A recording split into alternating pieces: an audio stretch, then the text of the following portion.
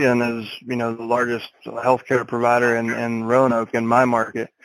And we've been able to settle those out at 25 cents on the dollar just by asking. And I was shocked the first time it worked. And I'm like, you got to be kidding me. We did.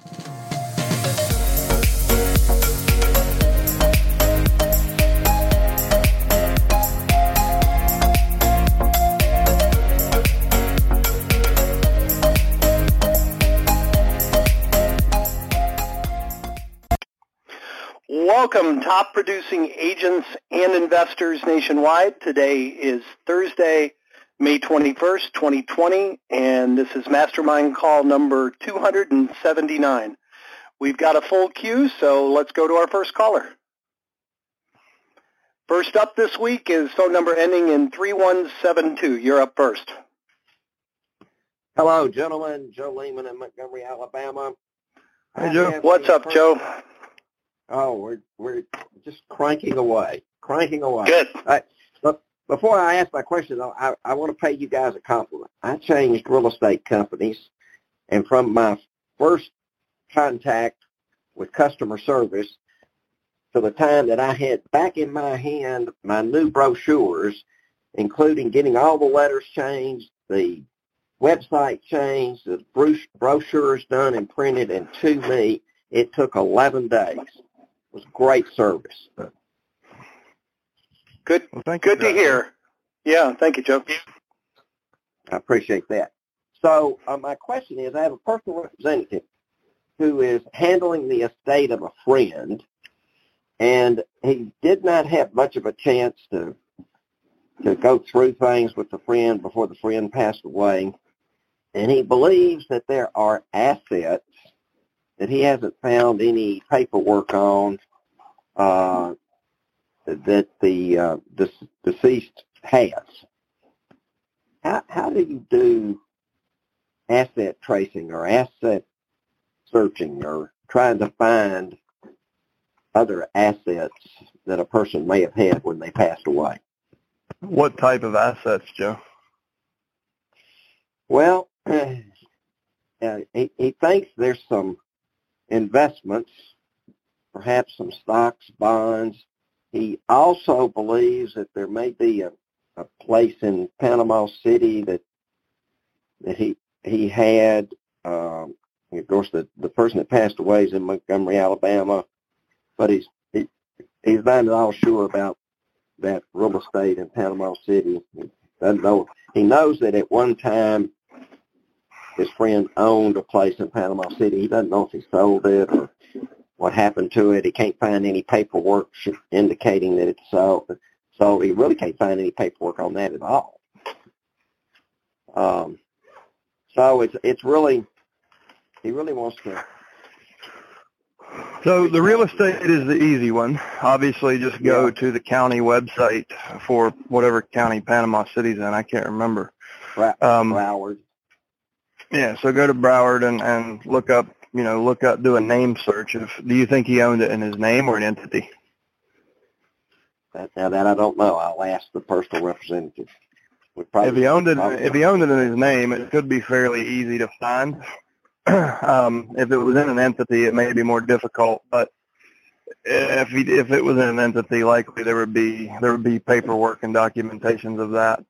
But you could also contact this. He could also contact the State Corporation Commission and just ask if there's any known entities under that name, and then make sure that he didn't have any LLCs or S corps or anything like that. As far as stocks, bonds, retirement, insurance, your best bet is going to be talking to anyone who would have known him, anyone in his sphere of influence that might have known if he ever met with a financial advisor or somebody. And also you may, if you have access to his emails, you may be able to find, if you do a search through the email, if you can log in, like almost any email has a robust search feature. And you could put in things like, stocks, bonds, treasuries, equities, anything like that. And it may bring stuff up in his email where because he probably has gotten statements. And if you're not finding paper statements, there may be email statements. So those are just some ideas you could try. But I think your best bet is, not many people die without friends or family. And most people talk to their friends about, the things that are important. So just have him try to reach out to other friends that he knew that he had contact with and ask if they ever heard him talk about investing in stocks or bonds or anything like that and who it might have been with. Okay. And I'll chime in there. It's Bruce here. You can also have a good accountant do an IRS audit. A lot of stocks and bonds will report your earnings. Not all, but a lot will report your earnings. And if you do an IRS audit on him or any entities that could be found, that accountant can turn over a chart of accounts that have been turned into the IRS. As a matter of fact, I'm looking at one right now. And how you initiate that with a CPA? I've never done that, Bruce. Tell us more about it. Like you initiate with the CPA and then with the CPA, and if you need a CPA that specifically does that, you guys could just email me at bruce@alltheleads.com, and I'll connect you with a CPA that tracks down assets like that. Do you know the cost? Is it hourly? Yeah, it's about $300 to chase down per person or per entity. Well, that's a great pointer. I learned something. There you go, Joe. Yep. That sounds like the best answer. Okay. I appreciate that. And, Bruce, we may be sending you an email then. Sounds good. That's not going to work with real estate, by the way. That's just for the additional assets. Yeah. I understand. Got it. Perfect. All right. Thank you, Joe. Appreciate you, buddy. Another question? Yeah. No, I've got an absentee PR that I'm listing his mother's home, a commercial lot, and 6 residential lots. Nice. Wow. So, I guess 8 listings will qualify you for win of the week, maybe. Have you taken them yet, or you're just in the process, Joe?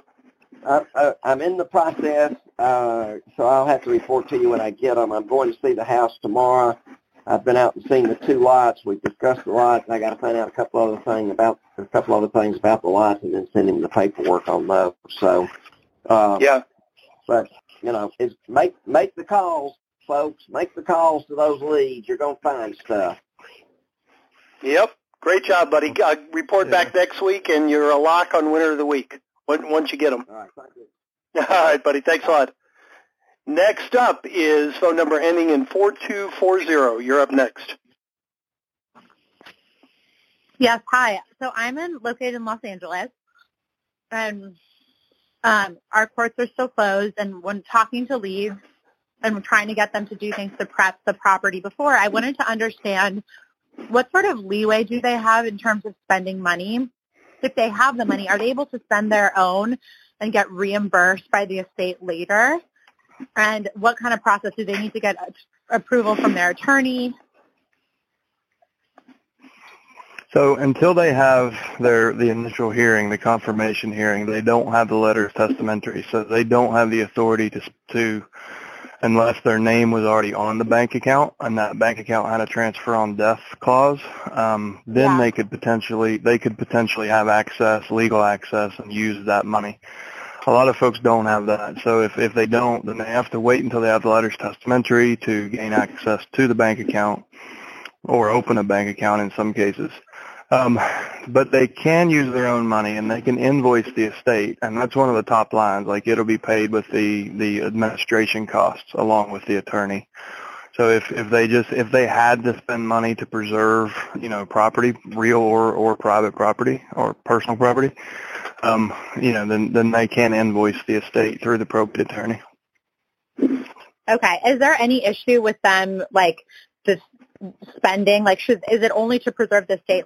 Are they not allowed to start doing, painting and things like that would be discretionary because they don't technically have the approval yet? So I would have they chosen an attorney? Have they chosen a what? An attorney, a probate attorney? They already have an attorney. Yeah, so I would have them clear it with him or her. Just make sure that they know what's happening, and that they have, have them ask the attorney how they would like to handle it. Just say, listen, we would like to go ahead and get started and be at the front of the line when this thing opens. So how would you like us to invoice for the personal expenditures we're putting into the estate? And let's let the attorney answer that for them. Okay. And then is there anything else that they can be doing prior to the courts opening back up that doesn't require spending? I mean, there's not a whole lot. Staging the personal property that's going to be sold, you can stage that for a sale in the garage, or you could even move it if you're selling through an estate sale company that has warehouse space. Like if they're going to sell it, in their space, you could move things as long as you have a proper inventory and you can keep track of that property. You could get the house cleaned out so you could start doing the repairs and getting it fixed up. But nothing can really be sold. You shouldn't, unless the attorney tells you otherwise, unless there's some sort of exemption or exception that's been made because of the situation. Yeah. Really just getting the house cleaned out and prepped for everything is about the most you can do right now. Okay. So. Okay, sounds good. Thank you. All right. Next up, another familiar name, the phone number ending in, oh no, she's up next. Next up is phone number ending in 3423. You're up next. Are you there? Sounds like you're doing the dishes. We can hear you. Phone number ending in 3423. Are you there? Yes, but I don't have any questions. I'm just listening today. All right, finish the dishes. Sorry about that. No problem at all. Not a problem. Next up is phone number ending in 9405. You're up next. Hey, thanks for taking my call. This is Brad. I'm in San Diego. Hey, Brad. So I'm now going through my leads, like a second month, a third month, and I'm finding with a number of them that all I get is their voicemail, and whatever time of day it is. So do you leave a second voicemail message or a third voicemail message? And the question on top of that is, have you had any people had any success doing emails to people?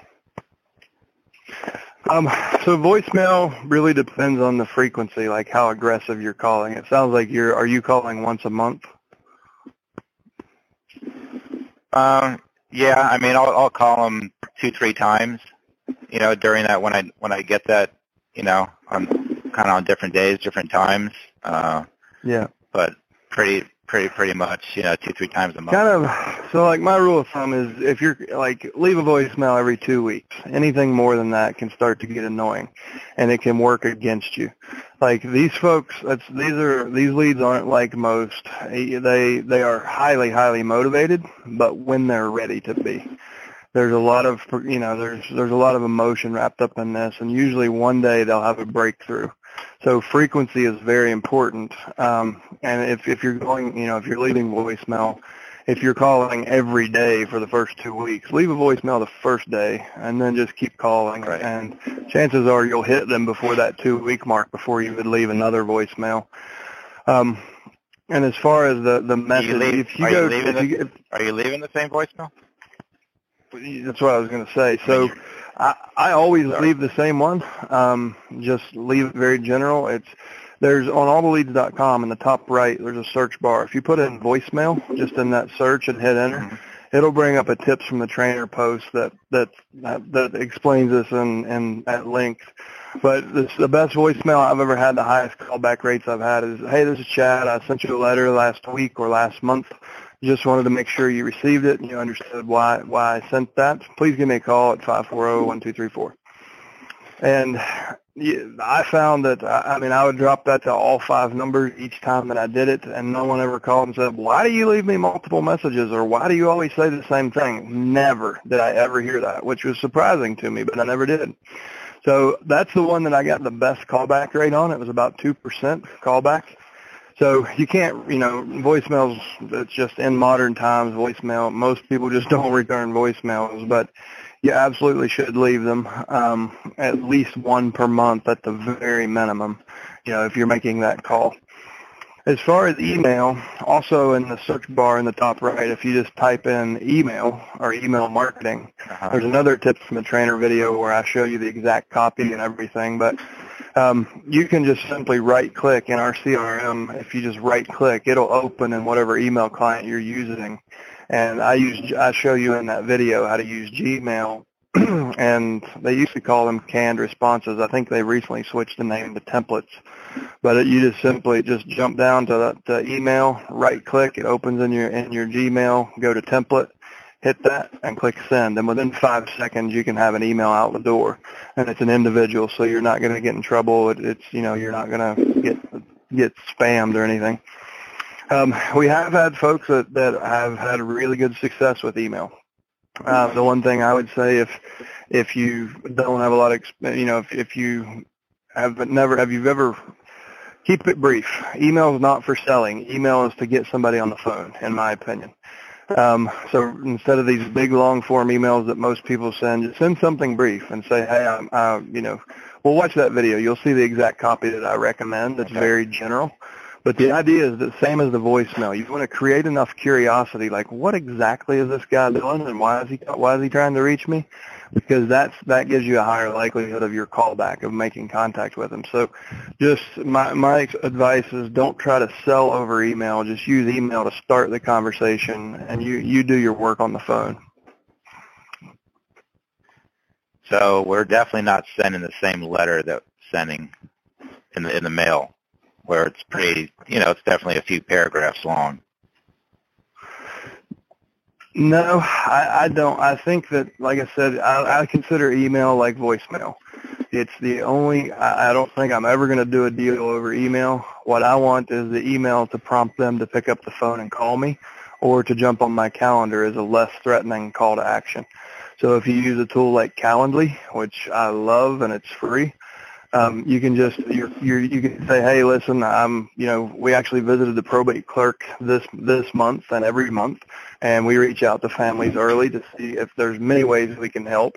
It just starts with a short conversation to see what your goals are and what help we might be able to provide. Please jump on my calendar here for a quick 10-minute phone call, and set up a slot that's like a personal representative initial call, and then you could even do other calls. You could have, like probate review, or, you could use that. So if they see those different call types, they'll be like, oh, this guy he does a 10-minute call, a 30-minute call, a 60-minute call. Like you could have probate attorney call, like probate attorney consultation. So they see that you're actually working with people at different levels. So you're gonna point them to the non-threatening 10-minute introductory call. And what I would recommend is let it show up as a 10-minute call, but give yourself a 20-minute buffer, and they won't see that. They'll think they're only committing to 10 minutes. But when you get in rapport and you're having a good conversation, your Calendly will buffer you for the additional 20 minutes. So it's actually a 30-minute spot, but you're just asking them for a simple 10-minute commitment. And I find those can be even stronger calls to action, because people will go book themselves in your calendar before they will call you. So you can try variations of that. Try to say, the first email might be give me a call. The second email might be jump on my calendar, or vice versa. But keep them to a couple of sentences with make them concise with a clear call to action, like call me, get on my calendar, go to this website. And then just leave it at that. Just plain text, no graphics, short and to the point, and that's where you'll find your best results. Okay, and the name of that Calendly? So Calendly, Calendly.com. Okay, great. It'll change your life, man. Alrighty. All right, thank you. Life-changing experience, Calendly. Next up is phone number ending in 6338. You're up next. Hey, guys, this is Chad. Hey, Chad. Quick question about the website builder that you guys offer. I just want to find out how much you guys take control over building that. Is that just a pay the fee, and a week later I have a website. I just don't have the time to kind of fiddle with it and build it, or the experience. Tim, you want to take that one? Is Tim here? So I'll do it. He might have had to go. So yes, we have a web team, and we handle everything. So we'll actually even get your domain, set up your hosting, install WordPress, apply build the site based on your brand. If you don't have a logo, we can even design the logo for you. If you already have an existing website, we will exactly match up your branding and colors. We even create an interface. We can add your core website to the menu of the WordPress so they can seamlessly bounce back and forth and won't even know that. Most people won't even notice. It will be mobile responsive, and it is on WordPress, so we can, you can use it as a blog platform if you want to customize it. If you want custom pages, like a custom about page or a testimonials page, we can. So basically, we'll show you the demo sites that we have. You can say, okay, that looks good as it is. Just match my colors up. Or you can say, hey, here's what I want to do to mine. So just call the main number and ask for our website team, or you can email support@alltheleads.com and ask for the same. And someone will reach out to you, probably Lizzie. Will reach out or Emmett, and they can make sure that they understand what you need and give you a quote if there's any custom work on top of. Normally it's $199 to set up your site and build it, and then $39 a month. And then if you add any customization, then it's, trust me, it's very, very reasonable for a WordPress, site build. But yes, everything you said, you don't have to lift a finger, and you can have a website in a week for sure. Yeah, good. That's what I was hoping you'd say. Now, does that you guys can build in the calendar feature that you were just talking about on the last call, the Calendly? We could. That would be an example of one of the custom things. So we can help you. We can set up a Calendly and integrate it. It's very easy to do with WordPress. Okay. And what do you think about putting a video on that website? I have that on my personal website where it's just put as many on there as you can. So you recommend it? Absolutely. And what I recommend, we've talked about this on several of these calls, what I recommend is go to the county courthouse on a quiet, like Sunday afternoon. Sunday mornings are great. But set up like where if you can see the name of the county seal or whatever the title is on the building. It's a place that they're intimately familiar with because in a time of grievance, they've been there in the last month or maybe in the last week. So they're going to identify with that. They're going to see that and think, oh my gosh, this guy's the real deal. He's right here in town. That's the courthouse we were in last week. So set up in front of the courthouse and address them the same way you would if your sister said, hey, my boyfriend's mother just lost her husband. She would like to talk to you. Like address them like that, like it's a referral. So it's a very it's more casual than professional. Like, hey, my name's Chad. I'm standing right here in front of the Roanoke County Courthouse. We come down here once a month to meet with the clerk to find out which families are going through this. And we reach out. Chances are you got our letter. That's why you found your way to this site. I want to invite you to look around. Right below, you can find a link to my calendar. When you're ready to talk, please just click that button and jump on the calendar. I will call you at whatever time you choose. Or there's a number at the top of the site. You can call me at any time. But please take some time, look around, look through the FAQs. A lot of people find that really helpful if this is the first time they've ever been the administrator. And just let us know how we can help. We've never met a family that we couldn't help. And no matter what it is that might be bothering you, we have a solution and a team member that can definitely take that off your plate. So jump on my calendar below, call me at the number above. The choice is yours. Thanks for visiting.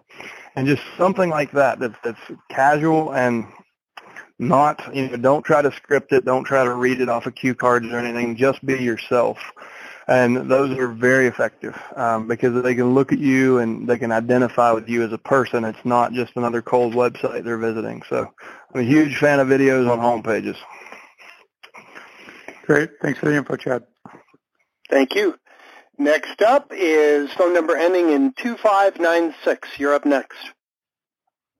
Good morning, gentlemen. Thank you very much for these calls. I really appreciate them. They're terrific.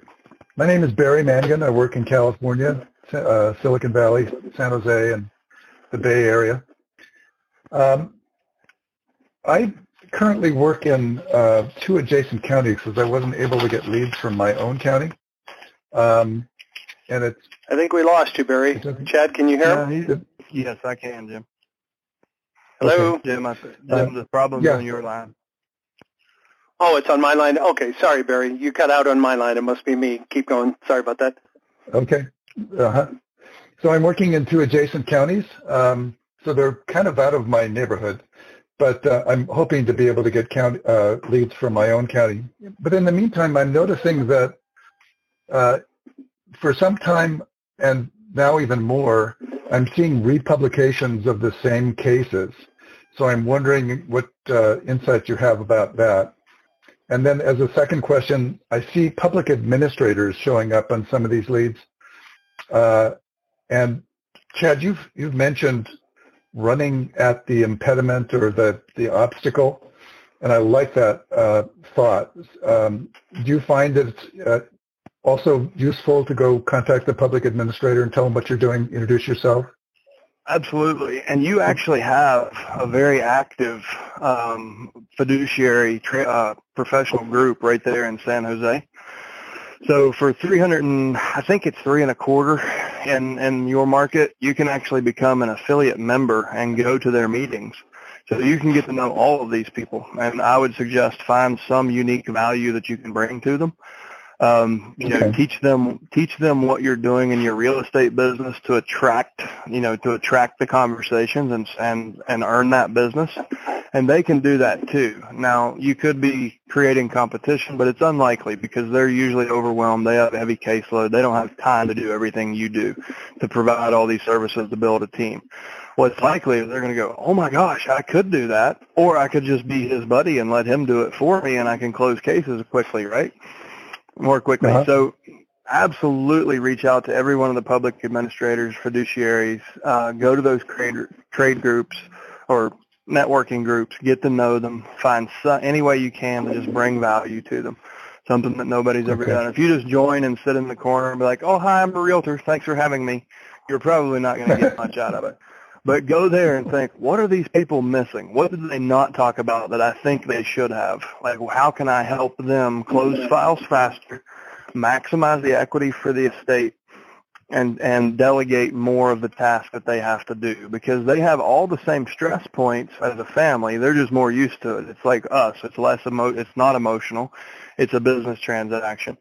So show them anything you can show them that will get a case closed quicker and help the estate retain more equity. They should be interested in. So maybe go to the first meeting and just introduce yourself and observe, and then the next month you'll be ready to deliver some real value. And it could be, as far as like telling them what's going on in the real estate market, because they're not necessarily real estate professionals. So if you can bring that value and like, guys, listen, I'm obviously here to learn from you guys. I want to help you learn about the real estate market and reciprocate the value that I'm getting here. So here's what I'm seeing in San Jose and then, San Francisco and whatever counties you're in, and just give them an overview and say, here's what's happening with the days on market. Here's what's happening with closings. Here's what's happening with lending. So as you're talking to your clients, you can help them understand. And by the way, if anyone has real estate needs, if they need someone to help them value a home, yada, yada, don't forget, I'm here. And, just remind them that so you can bring real estate information to those meetings that would be relevant to them. Like, number of listings on the market, days on market, absorption rate, things that affect the valuation for the families. And you can also show them urgency. If you say, listen, as we've opened back up, prices have began to compress. We've seen 12% losses in San Francisco, only 9% in San Jose. My advice is, in order to maximize the equity in all these estates that you're working, you should get the real estate on the market quickly because it does look like the market's softening. And of course they're going to find value in that because their fiduciary responsibility is to get the most out of the assets for the estate. So those can be really great relationships. Up in Marin County, one of our longest term subscribers, he gets 30 leads a month and he's doing 5-6 closings, over $1 million in revenue a year. And probably 40% of that comes from fiduciaries. And he gets a number from attorneys, and then obviously he does his marketing as well. So it can nearly double your results, your conversion rate by building those relationships. Great. And what about the republications of these cases? Is it because they're not done properly, or because they couldn't get the hearings? Or? I'm guessing it's human error. It is rare, but it has happened before. So we basically, let's say we were at the courthouse on April 15th. So we got everything from March 15th to April 15th. And then we should go back, when we go back in May, we should start at April 15th and come to May 15th. Maybe the researcher actually overlapped and went back too far and gathered other leads that you've already gotten. I'm seeing these in the newspaper.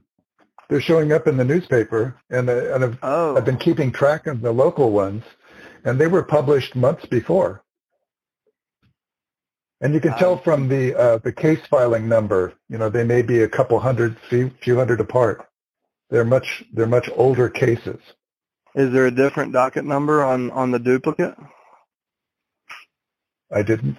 No, the docket number is the same, but the date of publications are different. It must be because they issued a continuance, and that actually didn't come up, because they had a court date scheduled, and then that got kicked 2 to 4 months. It's less in your area. It's like a 2-month delay. So what's probably happening is they republish those because they're now coming back up on the court docket. I've never heard of that happening, but I think that's probably it's probably because of the situation we're in, because they actually didn't go through the court yet. They're republishing that maybe. But the approach would be the same to the PRs? Yes. Okay, great. So thank you very much. I did have one conversation with one of the fiduciaries, and it was a delightful conversation. So I agree with you. I'm going to have to see if I can. They won't be having meetings right now, but maybe they'll be having telephone meetings. I'm sure they're probably doing Zoom meetings. It's pretty easy to transition something like that over to Zoom. Okay. Thank you so much. I really appreciate your input. All right. Thank you, Barry. Next up is phone number ending in 9425. You're up next. Are you there? Phone number ending in 9425. All right, we're going to 9425. I'm here. No, we got just saved it. Going, gone. We got you. How you doing, sir? Go ahead. Good. Eduardo, Phoenix, Arizona. Just started a month. I have 2 sets of leads that came in. Yesterday I had my first appointment, and a family that the parents passed away. The eldest got the house. Now the eldest sister passed last November, and there are 1 sister and 3 brothers that are heirs. There's no will. They filed for probate. They don't have an attorney. There's only 1 house apparently. We saw the house, about $200,000. That's what it's worth. But there's a lien, a medical lien from Access, from treatment from the original owner, the mother of them all. And when I spoke with them, they said it's about $130K. I didn't expect it to be that high. Have you come across anything like that? Is that negotiable? Would they need a lawyer to negotiate? They do have power of attorney. They might not. I've actually had, so Carillion is, the largest healthcare provider in Roanoke in my market, and we've been able to settle those out at 25 cents on the dollar just by asking. And I was shocked the first time it worked, and I'm like, you got to be kidding me. We didn't even have to use an attorney. We had the PR call the hospital and say, listen, there's, money's tight. There's just not enough to go around. Like, what's the least you can take on this so we can get you paid today? And they sent us, they sent escrow. I don't know what the document would have been called, but basically we took a let's say a $20,000 debt and got it paid off for $5,000. I've had really good luck in hospitals right now, believe it or not. I mean, it's one of those things. I didn't really see that being affected, but they have not been able to do elective procedures, so they're hurting for cash. Hospitals have major cash flow issues right now, so they're probably more likely now than ever to settle those out and get whatever, bird in the hand's worth two in the bush. So I would certainly have the administrator reach out to the hospital administrator and just ask what's the best they can do on that, so they can get they can settle out everything. The house is the only real asset, and they have to pay for everything with that, and their lien is almost as much as the value of the home. So what's the best they can do? And for us, we didn't make the offer. That was their response, was 25 cents on the dollar, which was shocking to me, but it worked. Yeah. Okay. So another thing, how long did the mother pass away? It's been a while. I think years. I don't remember how many years. Okay. But, so yeah. You so it was for her service. Check. Yeah, you may want to check with an attorney on the state statute of limitations and see if it might be possible that bill should have expired. But I may have misheard Bruce, but the way I heard him is the mother passed away, it went to the oldest child, then the oldest child passed away, and that's whose estate's being probated now. Isn't that right? Yeah. So the oldest child passed away in November, and the lien has been there all along on that house. So it is the mother's lien. So how did the lien survive the title transfer from mother to son? Well, that's a good point. I don't know how that got handled. I know all I saw is a power of attorney that they showed me, and I don't know how. I remember seeing in the title, when I see the deed, it shows mother, father, and the eldest daughter's name, the three of them on title. So it's likely you're going to have to probate the mother's estate. It sounds like they didn't probate the estate, so there was no title transfer, and that's why the lien remained. And so to Bruce's point, yes, you should look into state law and see if that was 10 years ago. Maybe they don't even owe them. Or maybe they just have to release the lien. So, but you're probably going to have to advise them that they have to retroactively probate the mother's estate to get her and maybe potentially the father to get them off of title, and then probate the oldest sibling's estate. Then they can sell the house. This is a really good referral opportunity for you. You mentioned they don't have an attorney. You get them involved with an attorney that can help with this, because I referred him to $5,000. Yeah, the problem is that they don't have any money. All there is the house, so they don't want to call an attorney. I already referred him to one. They want to do it all along, but it looks like it's very complex. They will need someone. Remind them how expensive it is if they do it incorrectly. And a lot of people who go pro se without an attorney that think they're saving money, they end up paying a much higher legal cost because they create the spaghetti ball, and then they have to hire an attorney to unravel that mess. So it's usually not in the family's best interest unless it's a very straightforward, deal. And this one sounds like they didn't understand they should have probated the mother's estate, and potentially they didn't even probate the father's estate. So they may have to go open probate on both the mother and the father in order to connect the chain of title through. So mother, father, oldest sibling, and then this current, and then you can sell the asset. You can finally close the chain of title. So for them to do that on their own, and unless they've done it before, I wouldn't really suggest it. I would suggest they hire an attorney.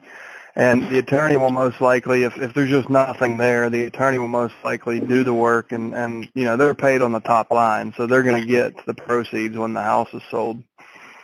And that's a really good motivation for them to negotiate that lien down, so they know there's enough money to go around.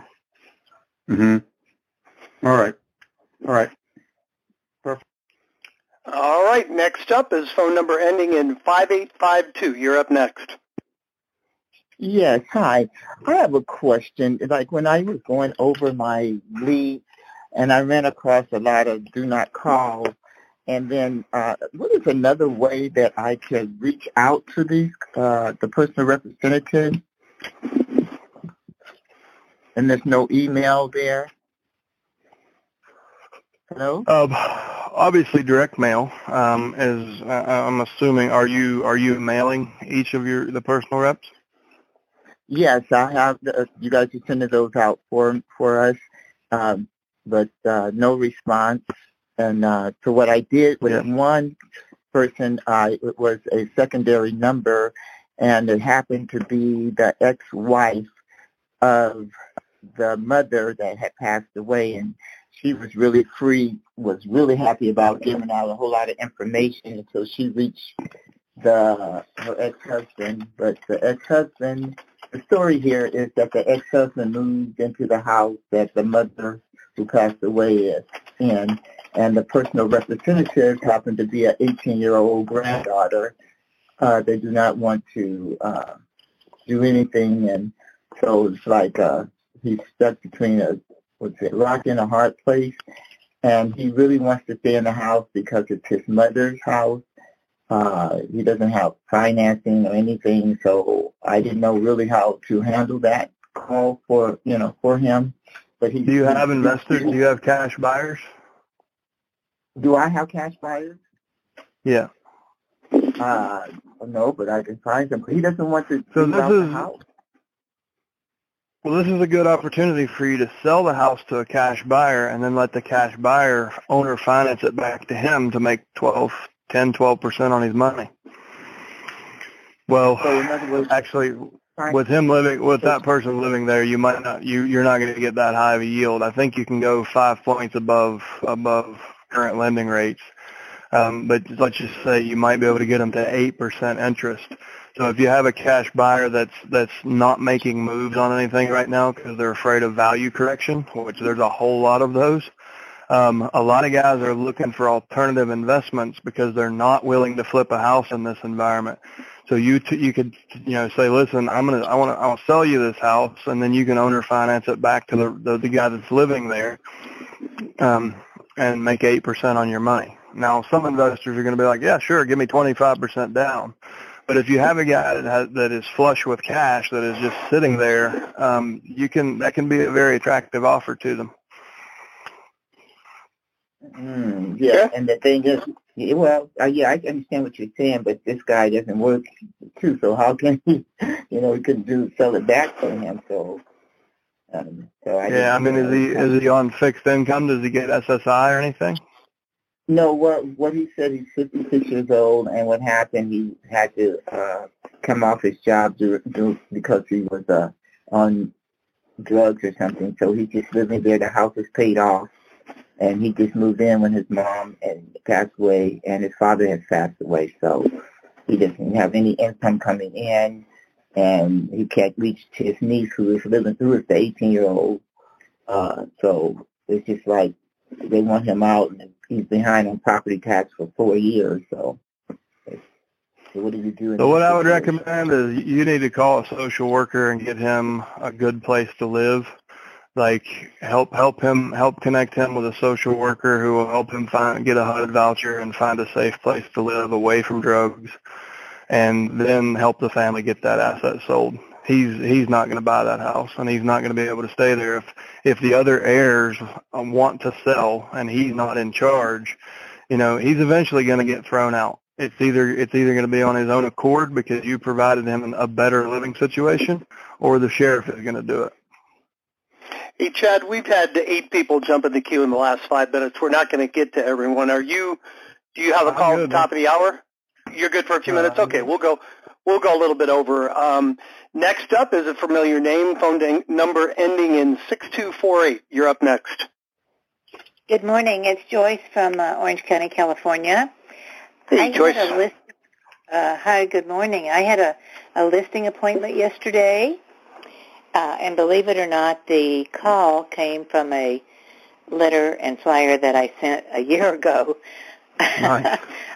But the gentleman that I met with over Zoom asked me what the commission would be, And I told him it would be 6%, 3% for me, and 3% for me and 3% for the buyer agent. And he said that would not work for him, and he would like to lower that significantly. And it caught me off guard, and I really didn't know what to suggest. Now, I'm wondering if you could tell me what Sure. So first of all, and I believe in your county, Joyce, you're actually capped by state law. You're capped at 5% in your market. But you can, and the response when somebody tries that with me, and I'm sure Bruce will have a good answer for this too, but the one that really puts people back on their heels that I really enjoy delivering is, help me understand what I've done to actually devalue my service before you've even heard about it. or at what point did you decide I was worth less when I hadn't even told you what I charged? And they will apologize all over themselves. They're like, and it's because like a lot of time, and usually you move right past it and hand them the blue pen. Bruce, I think you're probably bursting. I know you have a response for that, don't you? Oh man, I was jumping out of my skin here. All right, so this is going to require a little bit of forethought on your end, thinking about what you can offer. But personally, for many years I've used a menu of services with different prices. And when someone asks me my commission, I just simply say, hey, you know what? I have a menu of services, and depending on the level of service you need and the level of promotion and marketing that you need for your house, it can vary from anywhere from 1% up to 4%. Let's sit down, and I'll show you what I can do, and we'll pick the plan that best fits your needs. And being able to show them a menu, show them multiple options, really eliminates them negotiating. They pick whichever one they think is going to sell their house and net them the most. And if they pick one that I disagree with, I'll frequently say, how about I meet in the middle of these two options that give you the highest level of service. And Bruce, I'm assuming you're factoring that's plus the 3% to the selling agent, right? You're just talking about the listing side of the commission being 1 to 4. Yeah. Okay. Yeah. So does that help, Joyce? Immensely. Thank you. Are you there? We lost Joyce. I'm here. Jim, it's on your side. All right. Chad, are you there? Yeah, it's your line, not hers. Hello, is it my turn? Yes, it is your turn. I think Jim can't hear us, so go ahead. Okay. Hey, Chad. I'm calling from New York here. Are there any plans in the future about maybe personalizing the detail more to individual states? Because I find that probate is so different in each state. So wildly different, and it's like sometimes the things don't apply here because every state does things differently. So every county. So I just want to know if that's coming on board. It would be helpful. But like my real question is, for the past year, or I've been seriously targeting attorneys. Like I made a mug that I drop off to them. I did some lunch and learns. I have not gotten one listing from an attorney. I send a monthly email to them. Like, it seems like there's a different system down here in New York. That's what where those things don't work. Because I've spent a lot of money and time on outreach, and while I get my listings through heirs or executors, like the lawyer thing just does not work at all. And it's a big, it really helps if you do get like one or two attorneys on your side, like it can make your business. And I'm really struggling with that part. So we have hours of help for you here. If you go to alltheleads.com in the top right search bar, put in the word attorney, and you're going to find mastermind calls, role play calls, blog posts, tips from the trainer videos. I've done it all. I've read most of it, and like ask me. Have you watched the interview with John Fraker, the probate attorney in Northern California? Yes, and there was another well, that's one. good. Yeah. So tell me, are you going into these attorneys, like, are you presenting the value that your business provides to theirs, like how you complement their business, or are you just, is it like, look at these great mugs, and by the way, I'm a realtor and one of the best, or are you actually going and approaching it? No, definitely approaching it like with how, we have services to help maximize the sale, fixing up, we'll even cover the cost, you pay us back. Just tons of, but I think there's I think there's an underlying thing in New York in terms of, either a lot of attorneys, they sell it themselves, or they have a specific person that they send it to for a kickback, some sort of legal kickback. I really think but because I've done everything, I've gone in there, I've practiced my. Have you led with a referral? So it's hard to get to they don't want a closing. That doesn't make money for them. They want No. An estate planning referral. Yes. So you've heard us talk about that, right? Yes, and I think that would work. Those aren't they don't, how often do I meet someone who I can really refer to do an estate plan? I do try. Well, it's cultivating, right? Like it's not, it might take you may have to make a round of calls through your past clients and say, listen, I've had some time, since we're not allowed to do much right now in New York, it's really given me time to kind of improve my standard of service. And one of the things that we're doing throughout the rest of 2020 is we'd like to give each of our clients an opportunity to sit down and review their estate plan, or look at what it looks like to have an estate plan with our legal team. Would you like to have an hour? Would you like to have an hour with one of our estate planning attorneys? And just get 5 or 10 people to say yes, and then go out and split those across whichever attorneys you're most eager to build a relationship with, and go through the door giving something, not asking for something. And you should get a different response. Even if they have a favorite real estate agent, chances are they're not cultivating those referrals and bringing them ready to go business like you will be. Yeah, I think that's definitely the way to go more, because I've exhausted every other option. I think I need to bring them referrals. I don't know how other people are doing it in other states. Like, I've heard some success stories, but it's just not working. I think it's very difficult in the place where I'm at. Yeah, something will work, and it's sometimes you're in different parts of this. Sometimes the water is muddy by the time we get there, right? Like, so many other people have tried to reach out to these attorneys and haven't offered any real value, so they just kind of shut you down. They're like, yeah, whatever, leave it on the desk, send me a fax. So there's always an approach that works, and even when that quits working, there will always be something else. We have to find what is uniquely valuable to them in your market. And they're not allowed to directly solicit for business.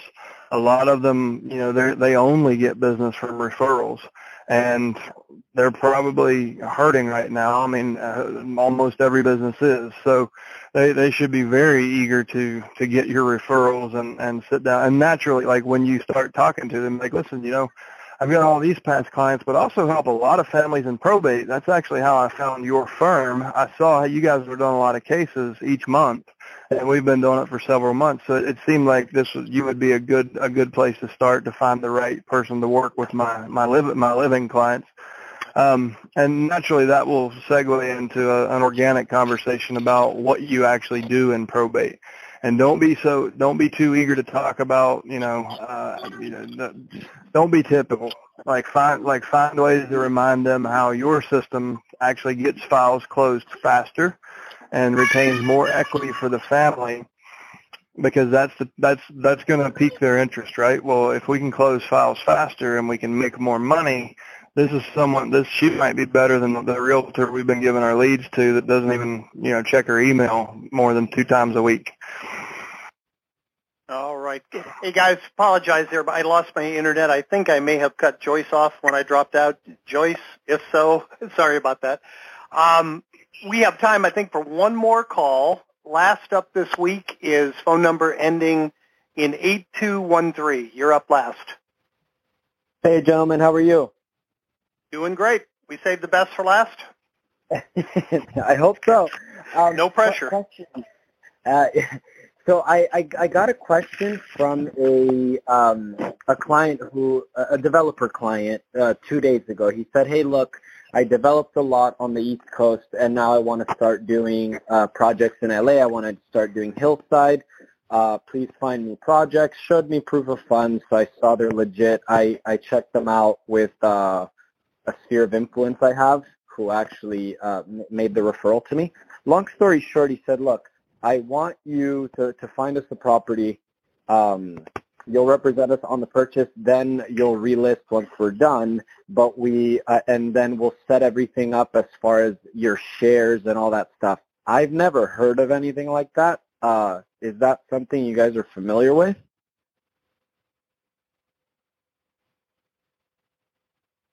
Hello? I'm sorry. Somebody walked up and spoke to me, so I missed the tail end of your question. Bruce, if you heard it, can you please answer? Yep. Yeah, I think that it sounds to me like they're potentially positioning to not do a traditional listing with you, but maybe cut you in on some of the profit or the ownership, which is not normal, but I've certainly seen it on numerous occasions. Well, he mentioned that he said we will pay you on the listing side, but because we want you involved, we'll also, make sure that you get a part of the shares. So I just never heard of that, and I didn't even know if it was legal or not. So I didn't say anything at the time, but let me just look into it. As a matter of fact, so he's offering you equity in his new development company to incentivize you to find him the right build site, and then you get the full commission. Yep. Yes, sir. Yeah. You're asking because it sounds too good to be true. You're like, that can't be right. It's a two-part question. Is it too good to be true? And secondly, since he said, we'll work everything out as far as your shares, do I need to prepare something, and do I need to get an attorney to look into that as far as how would you even draft something like that for shares? Just because I've never. No, it just needs to be addressed in the operating agreement. I mean, that sounds like a great opportunity to me. And he, obviously he wants to do it because if he knows if you have equity in the deal, you're going to be pushing that project, right? And you're going to make sure you find the right build site for him. So just say, all right, great. Just have your attorney draft it up, and you obviously need to review the operating agreement and sign. So you'll have an opportunity to work with that attorney, but he should pay for that. You shouldn't really. I mean, you might want to, once you get the operating agreement, you may want to pay an attorney to review that on your end. Yeah. But I wouldn't. I mean, I wouldn't be afraid of this deal. It sounds like a great opportunity for you. And you shouldn't have. Sorry, go ahead. You shouldn't have to have anything drawn up. They should be the ones that provide everything. To me, it sounds like they're not paying you to locate the property, but they're paying you on the back end, which is all they need to do to incentivize you to go get the right deal. And I'm with Chad. I agree that this is a good opportunity for you. Awesome. And so then as far as if you have shares, then I would think that obviously when you list it, you would have to put that listing agent has, I don't know what the verbiage would be, but like an interest in the property as in some, you know what I mean, to have transparency. Is that the case? Yeah. You just list it as, broker owner. which isn't a big deal. It doesn't deter buyers. Okay. Perfect. Awesome. Thank you. Yeah, I just had no idea. It completely caught me off guard. I'm like, oh, I mean, I'll say yes, and then I'll figure it out. So, by the way, man, give yourself a pat on the back. Like, developers don't just throw around equity that often. So they see a lot of value in you. Don't take that lightly. Like, this could turn into something really great for you. Thank you. I appreciate it. I'll keep you guys posted. I really appreciate all of you. All right. And, guys, we appreciate all of you. I want to thank all of you for being here today. We had a great turnout. As always, we had great participation. I want to close this call like I always do. I want to challenge each of you. Take one idea, one thought, one thing you heard on today's call that inspired you. Go out and put it into practice and come back next Thursday and share your results with the group. Make it a great week, guys. Stay healthy, and we will talk to you same time next Thursday. Take care.